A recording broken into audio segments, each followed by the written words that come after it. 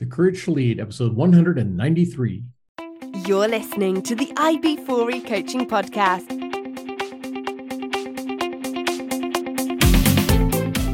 Brought to you by IB4E Coaching, business coaching for executives, entrepreneurs, and small business professionals. Learn more at ib4e-coaching.com.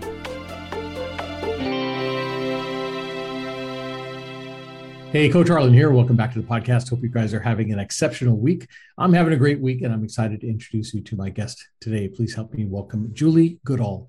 Julie is a passionate, versatile, MacGyver-like entrepreneur dedicated to helping business owners make sure their business is running at optimum efficiency and they are uniquely positioned to achieve world domination, or at least what they set out to accomplish. She is oddly interested in all the things that most people hate about running a business, from nonprofits and consultants to photographers and graphic designers. Julie helps business owners get organized, get automated, and take their business to the next level. Julie believes the back office of a business is essential to success. And while most people dread the finances, systems, and strategies that are necessary evil, Julie puts her OCD to good use, making sure everything is reconciled and color-coded so owners can focus on the parts they love, the reason they got into the business to begin with. She specializes in mastering the parts people enjoy the least, leaving them free to focus on their dream. When she's not managing workflows or reconciling accounts, she enjoys adventures with her family, traveling, food, both preparing and eating, movie nights, and trying to figure out how to do the millions of things on her bucket list before she's too old to enjoy them and remember what they are. Julie's dream of a world where the little guy succeeds, houses stay clean, and calories don't count. Julie, welcome to the show. Thank you, Harlan. It's an honor to be here. Oh, this is awesome. I love the bucket list. We've got a bucket list, and we're slowly ticking off things on our bucket list. In November, we're going to Iceland, hopefully to see the Northern Lights. Wow. Yeah. Iceland's on my bucket list as well. I often feel like I add to it more than I check it off, but I'm working on it. Yeah, absolutely. That's fun, though. Trying to get all those things in. So that's great. All right. I want to come back and talk to you about how you got your start, how you got to where you are now, who you're working with and how you help them, and all that other stuff. But before we get started, I've got 10 questions that I ask every one of my guests.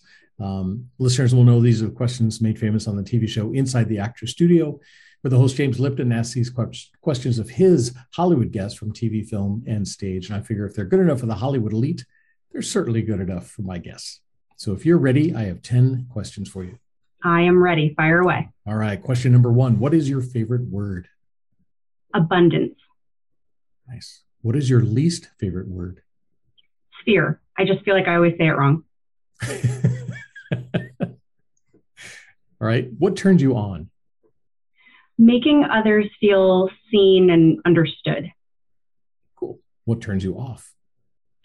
Small-mindedness. What sound or noise do you love?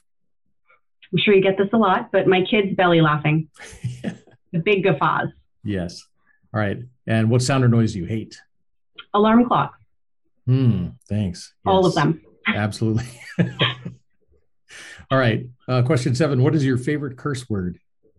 It has to be the F word because I'm all about the shock and awe. There you go. Go big or go home. There you go. All right. Question 8. What profession other than your own would you like to attempt? I want to be a writer. Nice. Any certain genre?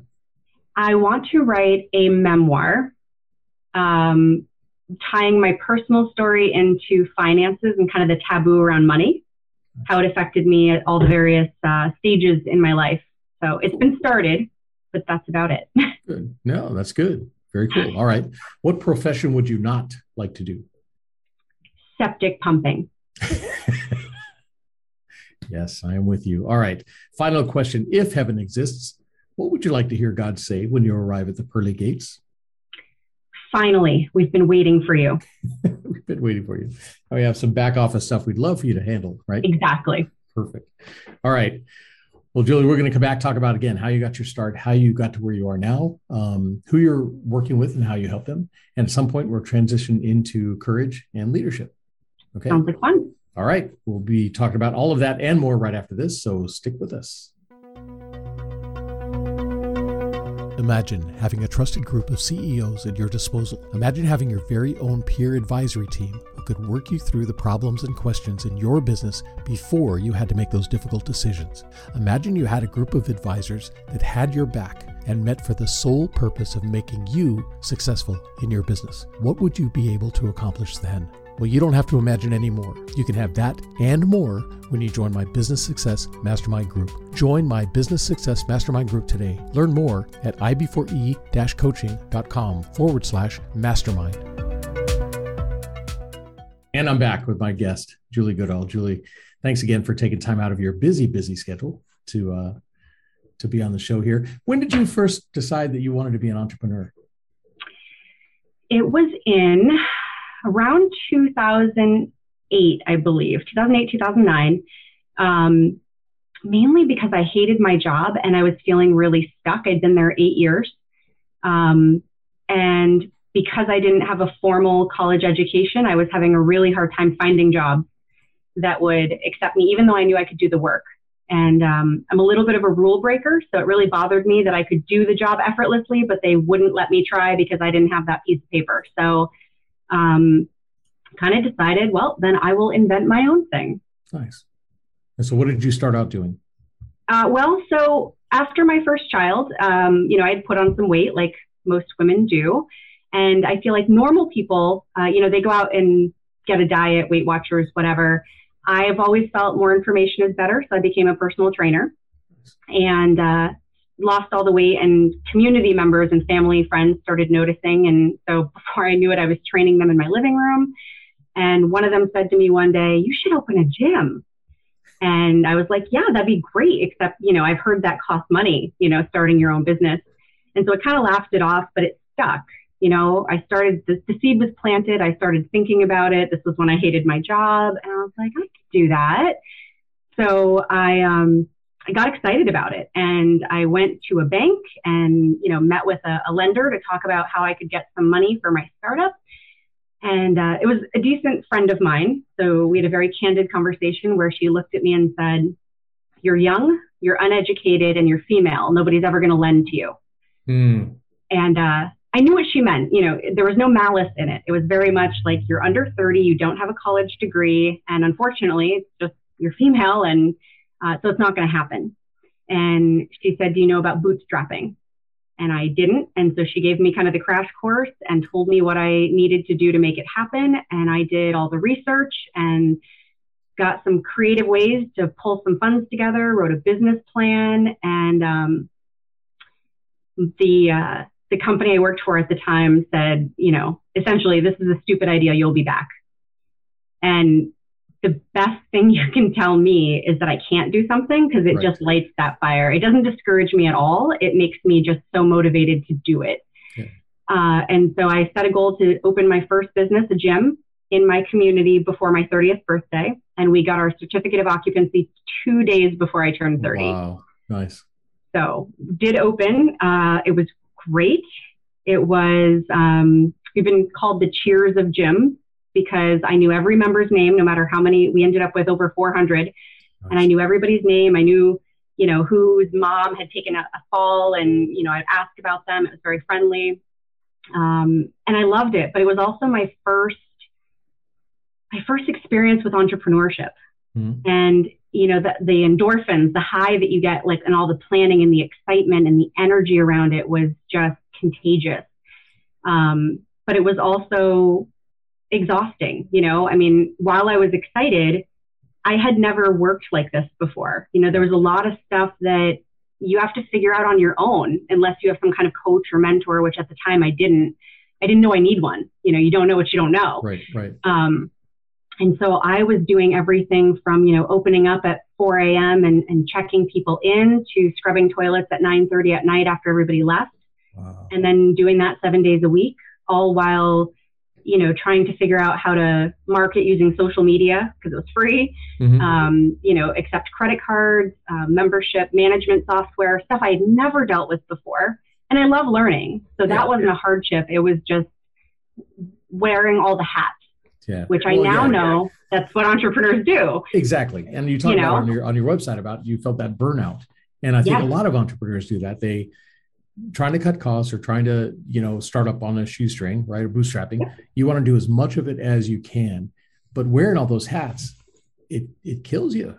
It's not sustainable either. I mean, you can wear all the hats at first, but eventually it wears on you. And in this case, the additional circumstances for me of a brick and mortar operation that opened at, 4:30 in the morning and closed at 9 at night and was open 7 days a week, only kind of compounded that. But I didn't have the cash flow for employees at first. And so it was hard. It was worth it. But it was also where I really learned to respect entrepreneurs for what I didn't know. I had no idea how much goes into that hustle, that when you're a W-2 employee, you get to go home at 4:30, 5 o'clock quitting time and just be present with wherever you're at. And somebody else handles all that stuff. Exactly. Right? Yeah. Exactly. Yeah. But entrepreneurship isn't like that. You go home and your mind is still churning on, the coulda, shoulda, woulda, like, I should have done this, or I could have done this, or, what did I forget to do? You're waking up at 1 a.m. if you're sleeping at all and writing down like, I got to do this tomorrow. It's all on you. That hustle is there to put food on the table, and it's real. Yeah. And, a lot of people, like you said, they love that thrill and excitement of creating. And then they get into the middle of it and kind of go, it's not what I thought it was going to be. And so they'll stop, start another project where, they're creating again. Did you feel that same sense? Oh, yeah. Yeah. I mean, in the beginning, mine didn't last long enough to really get to that place. So I made it about 16 months. Cash flow was not there. Summer in Vermont, people go outside. We're an active bunch, and summer here is like 5 minutes. So everybody's out on the trails, running, riding their bikes, and I had no income. And turn of events, life happened. There was a bunch of stuff going on. And so ultimately I closed my doors and swore I would never do that again. Never. Still worth it. I wouldn't have taken it back. Right. But I didn't want to do it again. I could not wait to go out and get another W-2 job. And then I don't think it was maybe a year later, 18 months at best. And the opportunity came up, the excitement came up again. I was talking with a colleague. At that point, I was in the financial world, insurance and financial planning. And we were just like, man, the system is broken. People are being taken advantage of. They're not being educated. They're being talked to in these huge financial terms, this jargon, so that they don't understand it, so that they're not empowered. And it just, man, it's awful.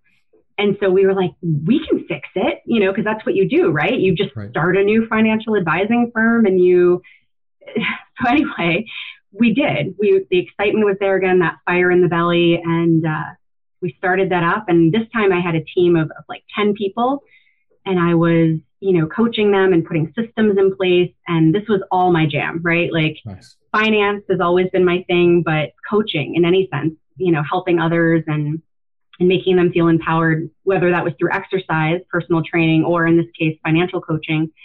I loved it. It was amazing.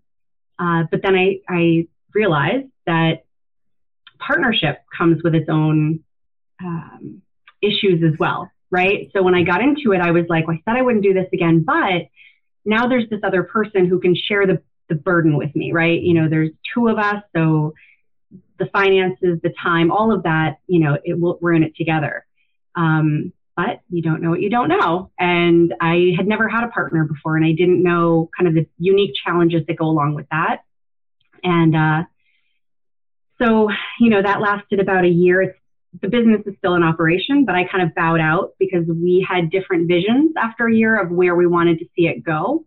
And so he took it in that direction, and I just kind of went my own way. And once again, swore I would never be a business owner. I mean, this is terrible. Like, I've done it twice now. Shame on me. But during that year, we had brought in an attorney to do a buy-sell agreement for us for our partnership. And my partner introduced me to this attorney, and he said, Mark, this is Julie. She's my right arm. And this attorney, without missing a beat, said, I need a right arm. Where can I get a right arm? And so we chatted after the fact, and he turns out was like most entrepreneurs. He was wearing all the hats, and he was having a really hard time keeping up with both his client work, meetings and all of that, and the actual work, but then also, tracking his time and invoicing and responding to emails and no systems and looked like a bomb had gone off in his office, papers everywhere and no organization. And I just started doing all that stuff, organizing and doing the finances and the billing. And he said to me one day, you could start a business out of this right arm gig you've got going. Like, I work with business owners all the time. They all need this. And I hadn't really let that thought sink in before he started making these introductions. Nice. And sure enough, it's a need. And so this one is the one that stuck, but it wasn't on purpose. It wasn't me going out to start it again. It happened very slowly, very organically. And it just kind of grew to a point where it was a full-time gig. And not only was it a full-time gig, but I was making enough that I offered my husband the opportunity to be a stay-at-home dad, because I had spent a year as a stay-at-home mom and he was unhappy in his job. And so that was the first time in my life I'd been the sole breadwinner for a family of four. It was very empowering and exciting. And so we were one income family for a couple of years. And then he decided to go back to work. And I came to this crossroads of there's only so many people I can help before I become that entrepreneur wearing all the hats and, not having any work-life balance. But I didn't want to stop helping people. The opportunities kept coming, and I love people and I love their businesses. And that's when I realized that startup energy, that infectious, just want to build on those new ideas. I didn't have to keep starting businesses to feel that. Yeah. I could support other business owners who had those fresh ideas, that thing that needed to get to market, and help them with the piece that I would say 90% of them hate. Dread. There's not a lot of positivity around that back office stuff. Sure. And it was a win-win. They really needed and valued the support. I love that stuff anyway. And I also got to be a part of watching them grow and succeed and do the things that they couldn't have done if they were still doing all the other stuff. Yeah. And you talk about the zone of genius. That's why we're going to business in the first place. There's that area that we feel we're at the top of our game. We really know it inside out, but all the other pieces kind of get in the way. It's nice to be able to clear your plate by delegating some of that stuff to someone else and get you back into that zone. Absolutely. When people ask me what I do, because, business consultant, stuff like that is very vague. I answer the question and I say, how most people get into business to do what they love, with the idea that if they do what they love, they'll never work another day in their lives. Right? Like that's the dream. Right. But then you do it. You start that business, and in the beginning it's fine and you're doing what you love. But shortly you find that you're spending more and more of your time doing all the stuff you don't love. The necessary evils of running a business, invoicing and following up on payments and paying bills and payroll and systems. I make that stuff go away so that those folks can get back to doing what they love and what they intended to be doing. Nice. So yeah. Very cool. And so what back office systems, you talk a little bit about financing and invoicing stuff. What are the things you help out with? So a lot of folks, especially solopreneurs, there's a lot that happens with their client experience, right? Like they get a new client through whatever, word of mouth, paid marketing, whatever. And then that new client has a client experience. It's a little bit like company culture. It exists whether you create it or not, right? Like whether it's intentional or not, there is an experience that happens. And when you're a solopreneur, that experience can be a little bit clunky. If you were to take 3 different new clients and ask them what their procedure was, they'd probably all have different answers because you're just kind of winging it. We become reactive when we get busy instead of proactive. And so the communication is, maybe steps are happening in different orders. They're spending way too much time trying to schedule these clients for whether it's a discovery call or the actual work, because they're doing the whole, well, next Tuesday work for you. And then there's the day delay. And then the person says, yes, but now your Tuesday's full. A lot of time lost and a lot of resources lost. And so I have done a bunch of research. Again, this kind of happened organically for my own business when I got to that place of what can I put in place to automate some of this? How can I help stay on task? So between task managers, and I use a system that's a little bit of like what I like to think of as a multi-purpose tool. Mm-hmm. It has a component for a CRM. So you've got all your leads in there and also the status of where each person's at. Nice. It's got the calendar scheduler in there. It's got the reminders to eliminate no-shows and that kind of thing. You can have your contracts, some e-signatures, proposals, some invoicing through there.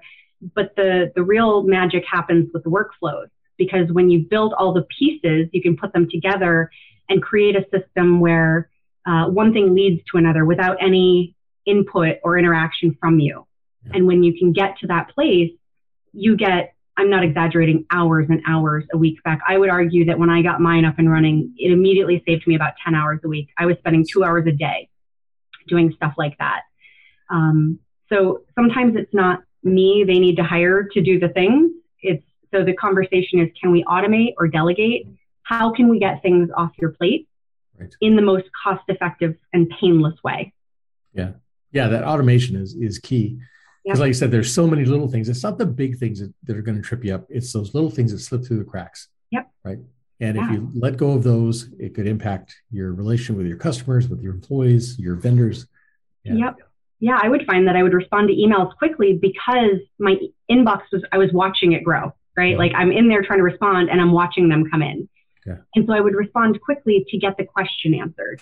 But I realized I'm not being proactive. I could give this client a more thought out response, a more thorough response, maybe include some resources. And I was also typing the same things over and over. Like I just sent this response to somebody last week, right? So with the systems, you can put those in place and send a thoughtful email. It's just something that was thought out months ago, maybe. Yeah. Still personal, still thought out, but they're getting a better version of me than when I'm just drowning and trying to keep my head above water. Nice. So. Very cool. And so do you work with mainly startup companies or do you work with businesses that are established? In the beginning, I worked with a lot of startups because I love that energy. Mm-hmm. But I got out of that because two things, they don't know what they don't know. So they don't even know the pain points yet. So you can't save them from something they haven't experienced. It's like telling your kids not to do that, but you know they're going to do it anyway. They have to feel the pain in order to remember the lesson. Right. And the other thing is a lot of times startups don't have the cash flow. Mm-hmm. And I am a bleeding heart. So I would write off a lot of time. I would write off a lot of invoices. And so it was not good for my business model to work with folks that couldn't afford the service. That was a really hard decision for me. And so I found that my best use and my ideal client usually happens with that solopreneur who is at that tipping point of, I've been doing it myself up until now, and something's got to give. I haven't seen, my husband or kids in weeks. I haven't called my mother. You know what I mean? Like laundry's overflowing. There aren't enough hours in the day, because that's where I can be impactful. And they've learned, how painful that is. And they're ready to hand it off or delegate, automate, whatever. And they've built up enough clientele to, have the cash flow. I would not say that our services are expensive, but they have to have some cash flow to cover that. And they also need to recognize the value. Otherwise, it's not a good situation. Yeah. Or when they get to the place where they're ready to hire.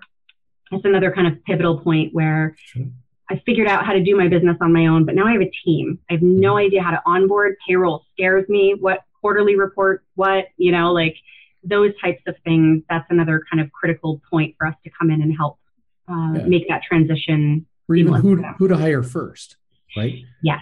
You want to do that in the right order, because you may hire somebody thinking I'll give them that piece. You're still juggling all the balls.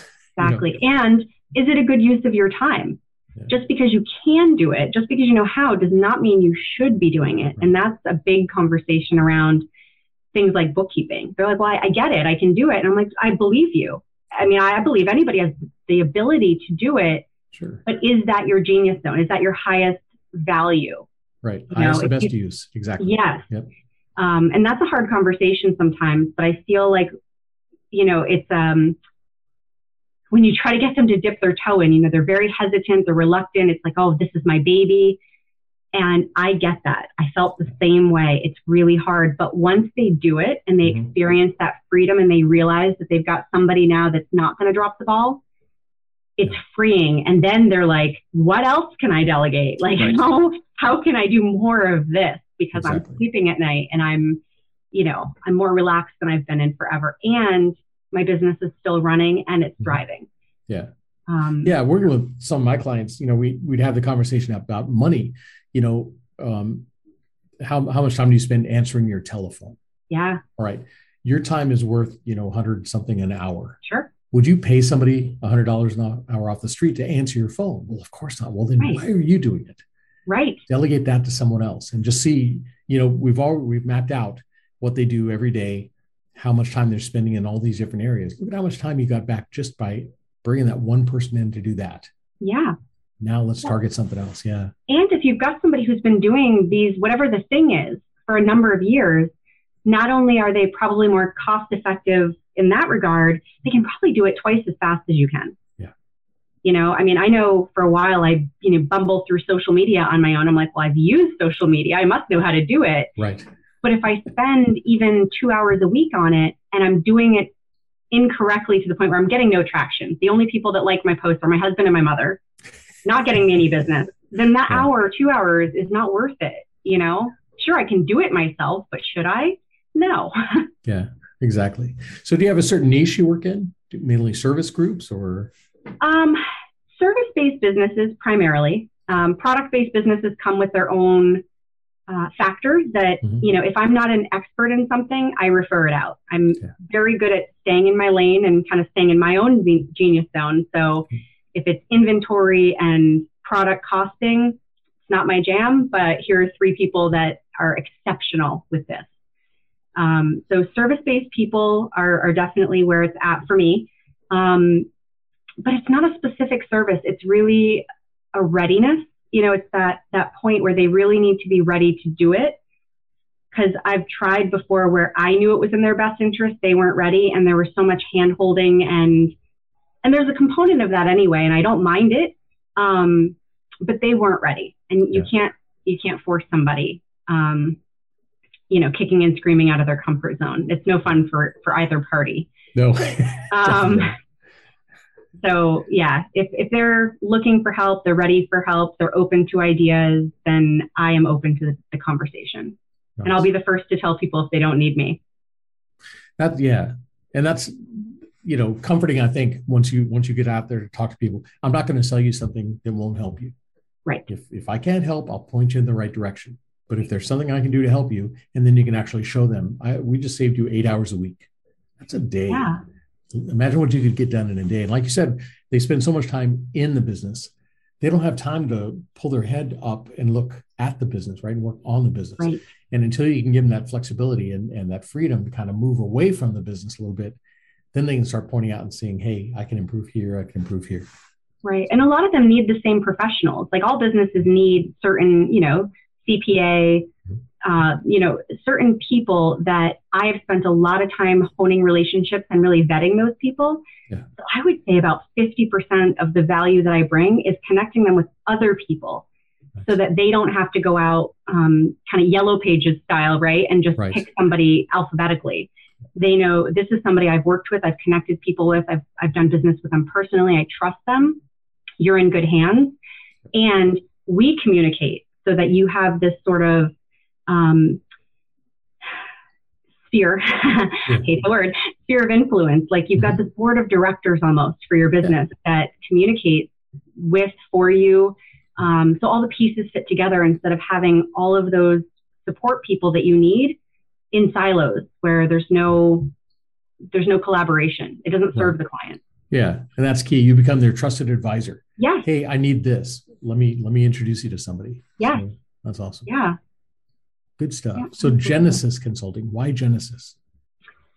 So my gym was also Genesis Fitness. And I chose Genesis because, it means the beginning, right? And in my first business, it was Genesis Fitness, start here. The idea is that no matter where you're at in your fitness journey, you can start here. So people, I don't know a lot of people who have just been fit and healthy forever. There's a lot of us that have a little bit of seasonality, a little bit of holiday issue, you can always start again. So it's always the beginning. And then when I was starting my third business, I actually joked with my husband. I was like, I kind of want to call it Genesis again, because at the time I was dealing with startups. And it just made sense because we're in the beginning, we're starting again, it's a good place to start is kind of the idea. And I was joking. I was like, can I just keep redoing that? And he's like, I don't see why not. Yeah. And so I did it and, found out later, of course, that you can never get Genesis Consulting because there are like 50 million of us. Right. But I still liked it. It spoke to me. And so. Nice. Yeah. Very cool. Yeah. So talking about courage, where did you find the courage to step out and become that entrepreneur? A lot of people, like you said, the comfort zone of the 9 to 5, somebody else making all the decisions, taking all the risks. Yeah. You chose to go a different way. Where did that courage come from? So, a couple things.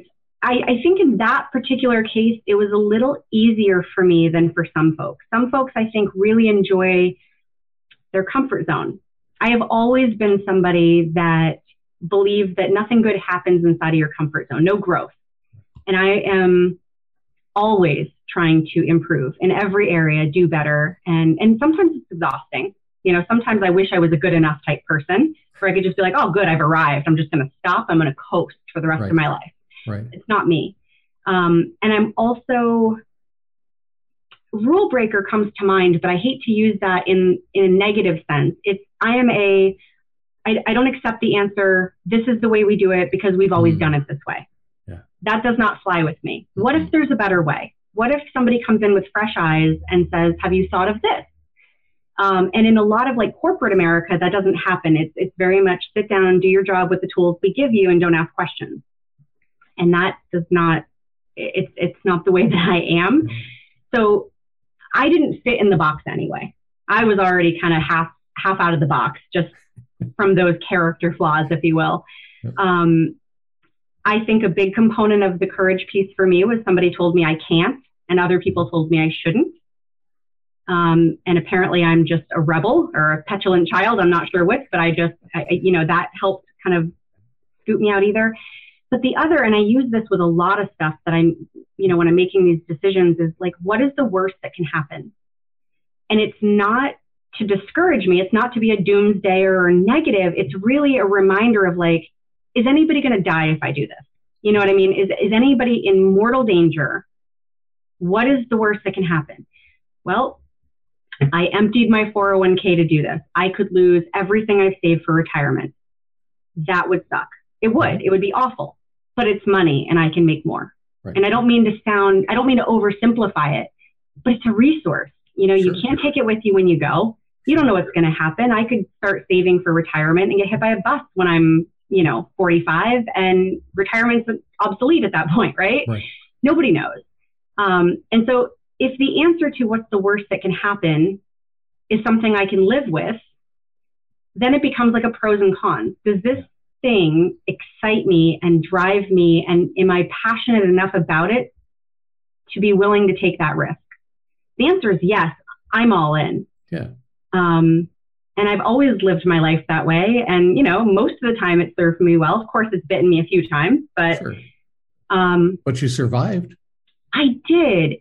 And I did lose everything. Yeah. I did. After the first business, it didn't go well. I ended up filing bankruptcy. I lost my marriage. I lost 50% custody of my child because we're both excellent parents. So we shared.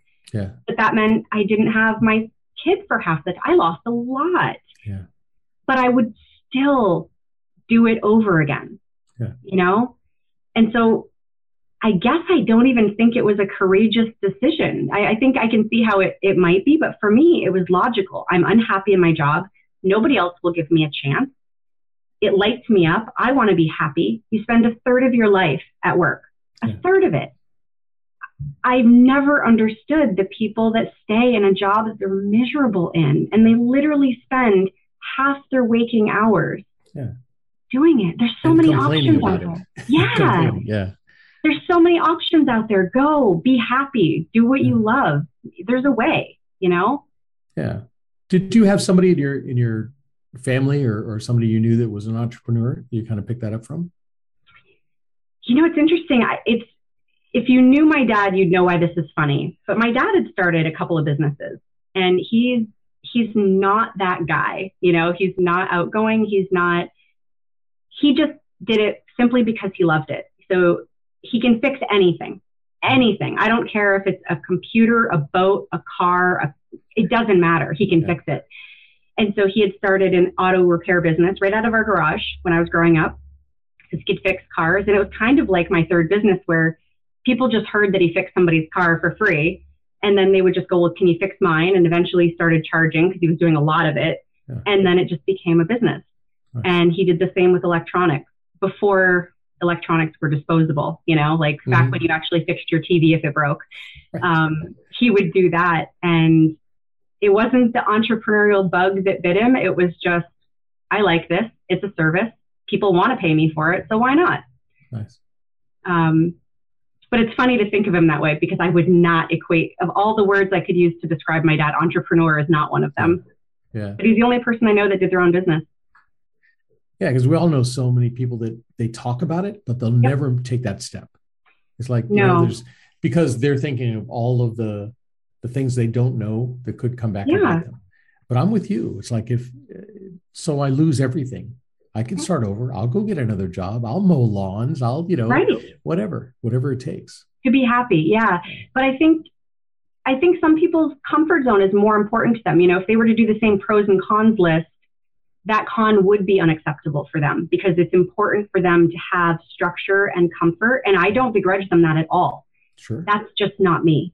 I like being uncomfortable. I like pushing the limits, both for myself and, professionally, personally. And in my own experience, it rewards me every time with the people I've been able to meet, the things I've been able to do, the things that I've tried that if I stayed in my comfort zone, I would never jump out of a plane. But it was exhilarating. I would never start a business. And it was, next to my kids, one of the best things I've ever done. Nice.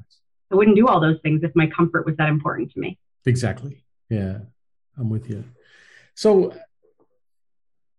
what would you say is one of the biggest lessons you learned from being an entrepreneur? I think that it is to have that humility, to know that you don't know everything, and to have acceptance that it's okay that you don't. There's this feeling like, well, I started it, so I've got to figure it out. You don't. There are people out there who want to support you, who make their living supporting you. You don't have to know it all, nor should you. Yeah. There's a lot of shame and guilt that in the entrepreneurs that I meet, specifically around finances. I'm a business owner. I've been in business X number of years. I should know how to read my profit and loss. I should know if my business is doing well. I should know if I can bring on an employee. And I always tell them gently as I can, should I know how to be a doula? If that's what, you know what I mean? Like, should I know? And they're like, no, of course not. That's absurd. Then why should you know how to do my job? We all need each other. We all have a purpose, and nobody's expected to be all things to all people. Yeah. And that's a really tough lesson, but I'll tell you that the sooner you can wrap your head around that and release it and ask for help and get help and just take that should off, like just be free of it, the better off you'll be. It just stifles creativity, and you need creativity to be an entrepreneur. Yep. Yeah. Anthony Robbins talks about shoulding all over yourself. Yes. I tell people that all the time. It always makes them laugh. And I'm like, I didn't invent the term. No. But I'll tell you not to do it. It doesn't serve you. No good comes out of the shoulda, coulda, woulda. No. Doesn't make anybody feel good. Not at all. So how many people do you have working for you right now? I have 5 plus me. Nice. One specific to the system. She is the resident systems expert. And I have 3 that do, I call them account managers, a lot of the finances and payroll and stuff. And then one that does kind of the high level oversight. And then me, and I do a little bit of everything plus the coaching. So for folks that still want to do it themselves, but they need a little guidance around how to do it and how to feel secure in doing it and understanding it, then I do coaching with them. Nice. So there's 6 of us right now, and that's honestly all happened in like 3 years. That's great, though. Very crazy. Cool. So if I was to bump into any one of these folks and ask them what type of leader you are, what would they tell me? What kind of leader are you? I would say a very human one. I am not afraid to tell them when I screwed up. If I didn't communicate something, I also encourage them to be human and not be hard on themselves if they make mistakes. I want them to meet their own human needs, meaning don't work through lunch. Don't not go to the bathroom because you've got a deadline to meet. Nothing's on fire. Yeah. Take vacations, take self-care. Don't work when you're sick. I just want people to be human because I feel like employees are often treated a little bit more like machines, like we're robots. We're expected to do the job consistently every day and not have any needs. And that's not realistic. No. I don't know that I would want to work with people like that. No. Nope. And I don't ever want people to feel like that if they're working with me. Exactly. Ever. Well, part of the courage we talk about is for leaders to understand that, have that humility, have the empathy, to understand that sometimes you are afraid, sometimes you don't have all the answers. And if they can admit that, and that takes courage to admit, I don't know what to do here. I think that opens the doorway for other people, your employees, to come back and say, well, I'm not sure, and it's okay to be unsure, right? Let's work it out together. But if that leader is, I must know everything and I must be the smartest person in the room, that's going to come back and bite you. Well, because you lead by example. I've always believed that. It's something I learned and I heard very early on. And so if I'm a martyr, then they're not going to want to be vulnerable with me. They're not going to want to say, hey, I really need to take this time off. Like I need to show them that it's okay and just put it out there like, hey, I'm not going to be readily available next week because I don't have any childcare. And that's the reality of my life right now. I am a human being. I am a mother, and that will always come first. That said, text me if you need me because I won't be in front of email. Yeah. Like, they've got to be free to do the same. Absolutely. Very cool. Previous employers or people, is there any leader that stands out for you that you learn lessons from? Yeah, different lessons, but ones that I respect and I'll never forget. So there's a gentleman who's from the DC area that owned a financial advising firm. That's how our paths had crossed. And he had the courage to leave it was his practice. He owned it. But he wanted to start a life insurance company. Mm-hmm. And that's not something that you do. Like as a normal human, like you don't just start a life insurance company. Right. There's a reason that the ones you know about have been around forever and a day. Yeah. But he was passionate, much like I was about, the system being broken. He thought that it could be better. And he wanted to start it, and he gave up everything, and he did. And he created one that gave back, that gave people the opportunity to give a percentage of their death benefit to the charity of their choice.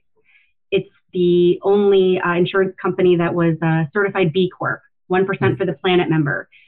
And I think the things that he taught me really had to do with integrity. He really walked the walk. He didn't just say, I love the planet and you should recycle, which is kind of what I heard a lot of people, like they try to say, oh, I'm all, and Nathan never did that. He walked the walk. He did give the profits to all these organizations. He promotes other businesses that do the same. He advocates for it.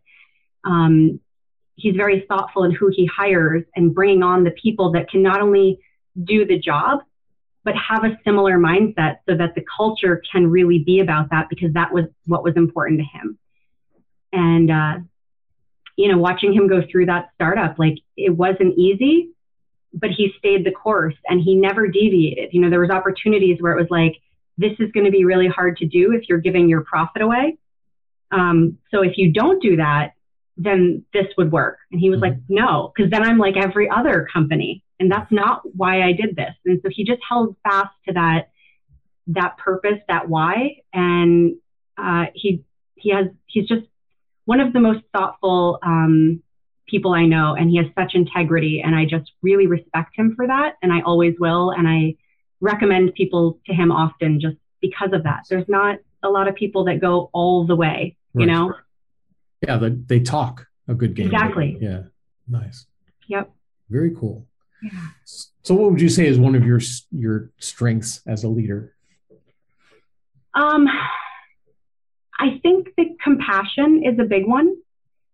both in leading my team, but also leading my clients, because there's an element of guiding them on their journey that happens.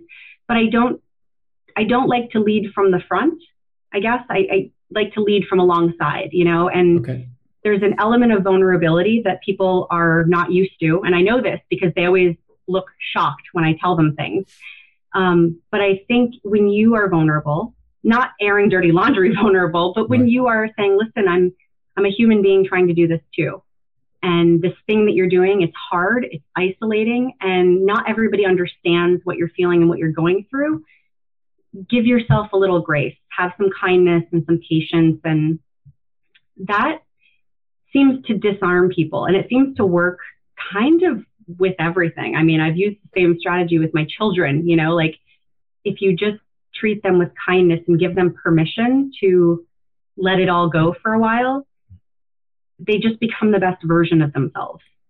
Nice. And that's not something everybody does. And especially in my field, a lot of times numbers people aren't people. They're brilliant with numbers. Yeah. But when you have that numbers mind, a lot of them tend to be introverts, and they just want numbers because 1 + 1 is always 2, and they want that black and white. Yeah. And I love numbers also. I'm a super nerd, but humans are more important to me, and that connection and that relationship is more important. And I feel like I can help them do what they need to do and understand numbers if I'm like them. If I say, listen, this is just you and I having a conversation. This is not me judging you for how much you spent or how little you have in your bank account. There's no judgment. There's not a lot of places in life in general, I don't feel like, where people can really be vulnerable and feel understood and share their fears without that judgment and get the support they need without, having the other person feel like they're bigger than them. You know what I mean? Yeah. So I think that's something that I bring that not everybody in my field does. Nice. Very cool. So what's next for you? You've done a bunch already. Yeah, I know you said you had a book you've started. The book is next. Yeah. The book is something I would really like to focus on. That's something that I've been working with my coach over the last couple of years to build what she calls an owner-independent company. Nice. If I can get it in a place where it's sustainable, but it doesn't need me 40 hours a week, I can dedicate that time to some other things that I'm passionate about, like writing, telling my story, and giving back. Like, I would love to just start up all the nonprofits and give time and money. Like, if I was a millionaire, that's what I would do. But you need time to donate if you're giving back, and you need money to give back. And so I also have to make money to give it. And so expanding that team and growing. Yeah. Do you have a name, title for the book? I don't yet. I mean, in my draft, it's called A Money Memoir, but I want something a little sexier than that, because it's really, people don't talk about money, and we're taught from a very early age. You don't ask people what they make or what they pay for their mortgage or their car. You don't ask them what their raise was, or it's just not something that you talk about, but it's not a dirty word. We all have it. We all need it. We all use it. And if I can make it an enjoyable tale, the various ways that money has impacted my life and who I've become and what I do, I think it's a story that would be of value to at least a couple people, and it would feel good to get it on paper. So nice. Yeah. Very cool. Well, as soon as you get it done, we'll have you back on the show and talk about it. Oh, wonderful. Well, then I hope it's not like 10 years from now. I'm really hoping this is not something that I talk about courage. I have no problem with all this other stuff, but writing a book and telling my personal story, I just keep opening it and closing it again. Yeah. That takes courage too. But it's a different kind of courage for me. You'll get it done. All right. Yeah. I'll check in and make sure you're getting it done, and we'll get you back on the show. All right? I need all the accountability I can. Very cool. Julie, this has been great. Thanks so much for taking time out to talk with us. If people want to get in touch with you and learn more about Genesis Consulting, how can they do that? Best way would be through our website. Has all my contact info and all the ways to reach and more about us and what we do. And that is Genesis, all spelled out, GENESIS, Consulting Corp, CORP.com. And I will have a conversation with anybody. So very cool. Book that discovery call. And excellent. And are you, can they find you on LinkedIn? Oh, yeah, absolutely. I think it's LinkedIn /J Goodall, I think. Yeah. All right. Excellent. I'll make sure I have those links down in the show notes. As soon as your book is out, we'll have a link to your book too, and make sure people can get that. So again, thanks so much for being on the program. Oh, thanks for having me. It's been a pleasure. Yeah, it's been fun. All right, listeners, hope you guys are taking a lot of good notes. If you are an entrepreneur, you don't have to do it all yourself. Make sure you get help and start by calling Julie Goodall, right, at Genesis Consulting.